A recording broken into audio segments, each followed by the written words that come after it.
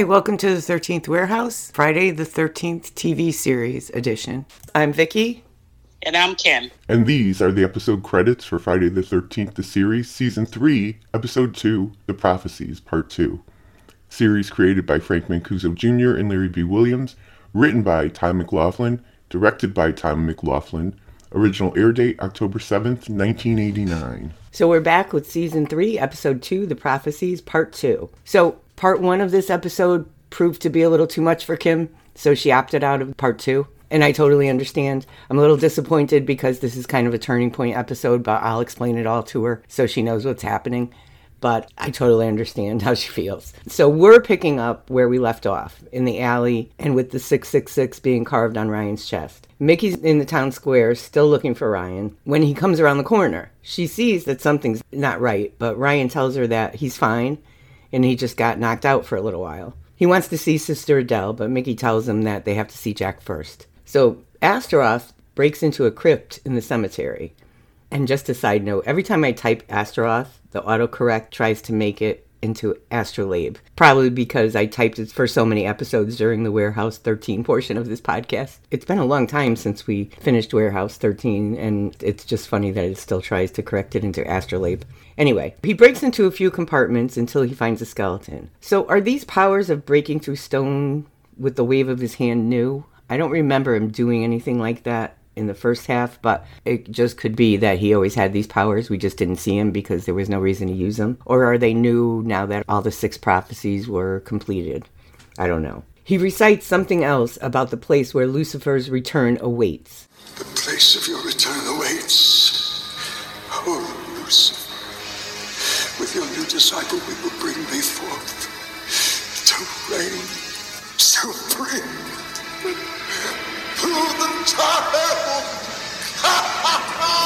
So with the help of the disciple, they will bring him forth through the child. So in the last episode, we were led to believe that once the 6 prophecies were completed, Lucifer would walk the earth. And it was said more than once, even Sister Adele said it. And, oh well, there seems to be more that we have to do. It seems like there's another whole list of things that he has to do before any of that happens. So then we move to Christina and her father. They're in the church. She knows something's happening. She asks her father to pray for her. Mickey is at the hotel going through the files where Ryan is paying no attention to what she's doing. She reads that only one of the 3 books of Lucifer is safe. The other 2 are lost. Then she reads the final prophecies need to be performed at the place of the dead. There's thought to be 3 books of Lucifer out there. One of them safely in the Vatican and the other 2 are lost. Ryan, listen to this. It says the final prophecies need to be directed from a place of the dead. Ryan takes off. He doesn't want any part of this, and goes to see Sister Adele, while Astaroth reads another passage about the disciple killing the most holy. And the disciple went forth and slew the most holy, so darkness could rise to envelop the earth. Sister Adele agrees to see Ryan over the other nuns' objections. Now, I felt like she looked like she knew this was going to happen, like she knew Ryan was affected, almost like she knew it all had to happen in order for things to either go to darkness or to be put right. It feels like she knew all along, probably since she saw the vision, that whichever way it went, she had to die for it to happen. That's the way she looked to me. I could be wrong. Astaroth, through Ryan, tells her to deny her God or die. The priest tries to get into the room but can't. She won't deny her faith, and Astaroth, as Ryan, kills her. He busts through the priest and the nuns standing in the doorway and runs outside. And outside, he's yelling to himself as if he's having a nightmare.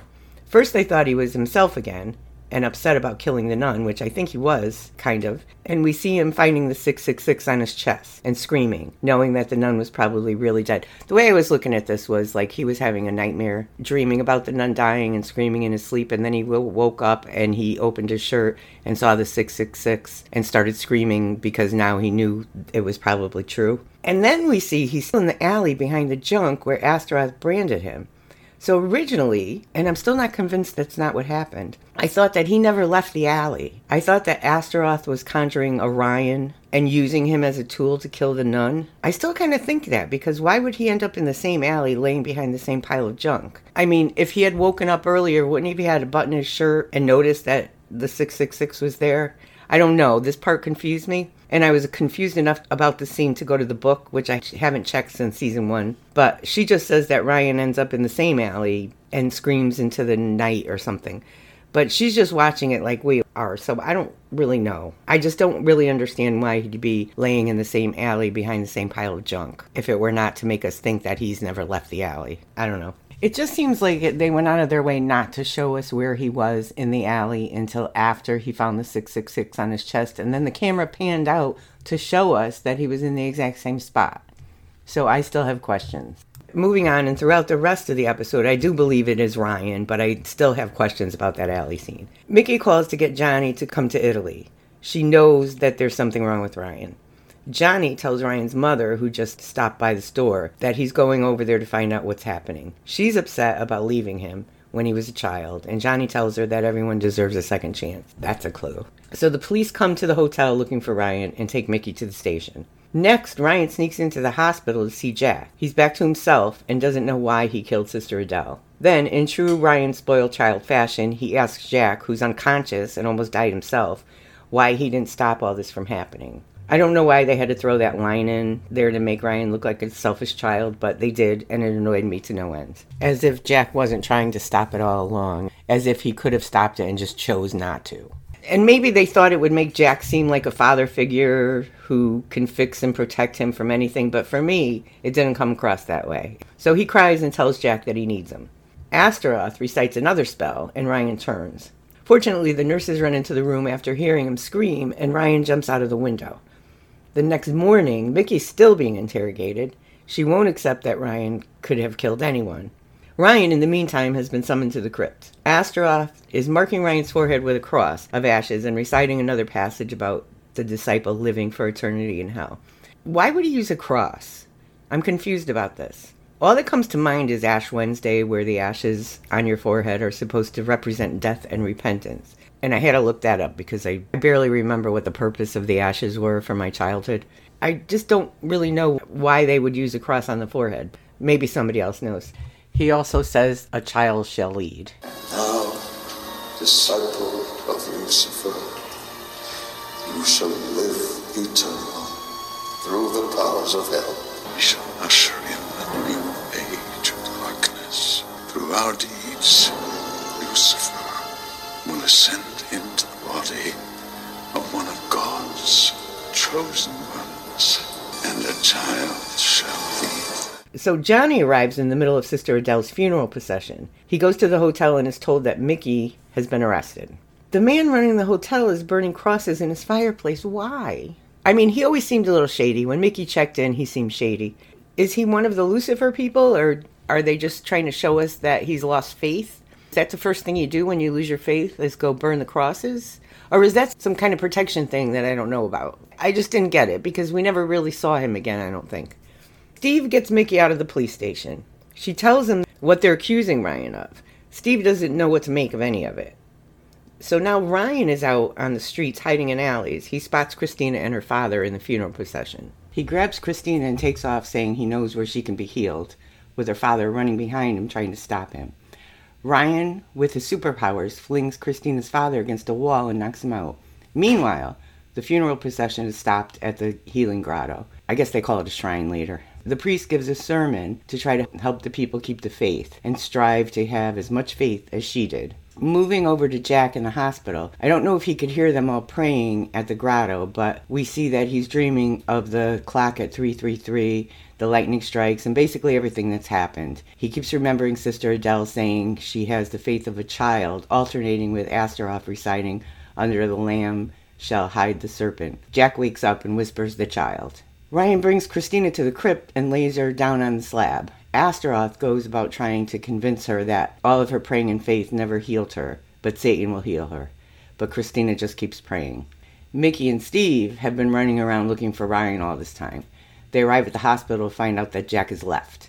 Jack finds Christina's father where Ryan left him. He tells Jack that Ryan took his daughter, and he dies. Mickey and Steve find Jack, and Mickey remembers the passage she read about the place of death, and Jack realizes it must be the cemetery. Astaroth heals Christina's legs, but she refuses to praise Lucifer, and Astaroth strikes her down and insists that the prophecy of the child will be fulfilled. Outside at the funeral, the wind picks up as the priest continues to pray, even though the skies get darker and the wind blows harder. Astaroth is not having much luck with whatever he is reciting in the crypt while Ryan is holding Christina down. I guess her faith is too strong, or maybe her faith combined with all the people praying at the shrine is putting a damper in whatever he's doing. So he changes course and he picks up a bone. He decides to kill her so Lucifer can resurrect into her body. So that's what I thought was going to happen anyway. But I guess, I don't know. I guess this was going to bring Lucifer back to life. Maybe he didn't need her body originally. I thought he said something about a body. I don't know. That's what I thought was going to happen all along, but apparently not. Christine is able to reach the real Ryan, and he begins to see flashbacks of him as a child with his brother. He protects her from the stabbing by shielding her. Astaroth stabs Ryan, and Ryan asks Christina to pray for him, as he falls to the ground and turns back into him as a child. Mickey, Jack, and Steve run in just in time to see this. Astaroth claims victory as Ryan is now the unholy child, as he calls him. Outside at the grotto, a bright light shines, which looks like a sun. It's a big yellow ball. Astaroth doesn't understand the light. He thought he'd won. His hand burns in the light as if he was a vampire. Jack grabs Christina, who can stand again, and then grabs unconscious child Ryan. Astaroth and the book burst into flames. Christina tells them that they must get Ryan to the shrine. Ryan wakes up as they arrive, and the priest tries to expel the demon. Christina prays for Ryan to the light, which turns out to be the Blessed Mother. Ryan is healed, but is still a child. He doesn't seem to remember anything about his adult life or anything about the possession. So they all seem a little surprised, Christina included, that Ryan did not change back into an adult. But if you listen to her prayer, she says something about revert him back to what's God's will. So I'm assuming that because Ryan has so many unresolved issues from his childhood, that he's getting kind of a do-over of his life where things can be better. And of course, it's helpful that he doesn't remember everything that's happened in these 2 episodes, you know, the killing that he did and the possession. So I think that kind of makes sense. Ryan, Who are you? I'm Jack Marshay. You're my uncle's friend. You came over to my house once. Mom made you dinner. That's right, Ryan. Where's my mom? She's waiting for you at home. We'll take you there. Are you okay, lady? Ryan, it's me, Mickey. I've got a cousin named Mickey. She's got red hair, too. He asks for his mother, so it's a good thing she just happened to show up and is waiting at home. Christina tells the priest that the Blessed Mother asked her to stay, and the water begins running again. So like Sister Adele, she's lost both of her parents and will probably be raised by the nuns. My question is, since there's still one more book of Lucifer out there somewhere, is this all going to repeat itself in 10 years? I don't know if it's just me that thinks that, but it kind of seems like it to me. I don't know. Later at the airport, when they return, Ryan's mother is shocked to see Ryan as a child again. Jack didn't think it was something he could tell her over the phone. She does believe them that it is Ryan, and it ends with her hugging him. So I guess it's a good thing that he doesn't remember anything, especially about the killings and the possession. It's sad that he doesn't remember the friendship or family he made with Jack and Mickey, though. So all through this series, I said there was always one specific scene that I always remembered, and that we would talk about it when we got to it. And then last episode, I commented on how the mother showing up probably serves a purpose because of this one scene that I remember, but not remembering the rest of the episode or how it happened. The mother showing up answers some of the questions I had. So we've gotten through these 2 episodes and the scene's not here. I even went and watched the beginning of the next episode to see if the scene's here. So I don't know if it was one of those scenes, which we've discovered there are many that have been cut from this DVD. Apparently there's different cuts of episodes. So my memory's not what it used to be, but I know that I saw this scene. I know I did. So I'm going to talk about it now, and I'm hoping it doesn't show up somewhere later down the road. I don't know why it would, because this is where it belongs. I even checked to make sure that kid isn't in another episode before I talked about it. And he's not. He's only listed in 2 episodes, Prophecy 1 and Prophecy 2. So I'm going to talk about it now. I'm hoping it's not a spoiler, but obviously this is where Ryan leaves the series. Now, I remember that Ryan left the series, but the only thing I remember about him leaving the series was that he was somehow turned into a child, and I thought that they couldn't change him back. And the scene that I always remember was Ryan being outside a doorway, I think, and I'm assuming it was the store, and Mickey watching him walk away. And him looking at Mickey as he walked away and Mickey watching him. It felt like in my memory that Ryan was adult Ryan in a child's body. And that it was sad for not only Mickey, but also for Ryan, knowing that he was leaving Mickey and Jack. But because I didn't remember anything about how he got that way, and learning that both of his parents were dead, I started wondering, as we were rewatching the series, why didn't he just stay with them as a child? So I had a lot of questions. I didn't have that many questions before we started rewatching, but then when we learned that his mother supposedly was dead and then we saw his father die, I remembered the scene and I wondered why he left, or where could he have gone, or, why he just didn't stay with them, especially if he, like I thought, had all his adult memories. Where else could he go? So him not remembering anything answered those questions, and then his mother showing up answered all the questions I had. I do think at some point, though, there's going to have to be some sort of explanations because, the part of his life he's remembering, his father's still alive, and we know his father's now died. Everybody's probably different. He doesn't have the friends he used to have. And I don't know if they're ever going to show us, probably not, how his mother's going to deal with all the changes and the explanation of all the changes that have happened in the last 14 years. So I kind of wish we'd get that part of the story. And maybe we will. Maybe that's where that scene is that I remember. Maybe there is an episode dealing with that. I don't know. So I'm really upset that this scene wasn't in this episode. I don't know where it went, but I'm really hoping that it doesn't show up sometime later. I mean, other than watching every single episode until the end of the season. I did my due diligence to make sure it wasn't going to show up at some other point. So hopefully this isn't a spoiler, but if somebody else remembers that scene, please comment and tell me, because it's bothering me. I know I remember that. And I remember it being kind of sad, watching him walk away and watching Mickey watch him walk away. But this episode answered all the questions I had about that scene, whether it exists or not. I had questions, and they got answered. So thanks for listening, and we'll be back next week with episode 3. See you then. This is Doug, reminding you to follow us on Facebook at facebook.com/13th Warehouse, on Twitter at Eureka Warehouse, and on Instagram at Eureka_Warehouse. You can listen to The 13th Warehouse on our website, the13thwarehouse.com, on Apple Podcasts, Stitcher, Google Podcasts, or wherever you get your podcasts. Theme music for The 13th Warehouse, Friday the 13th, the series edition, Suspense Night, provided by Anton Kornienko. Pixabay user 147-98912. Free for personal or commercial use. See you next time at the warehouse.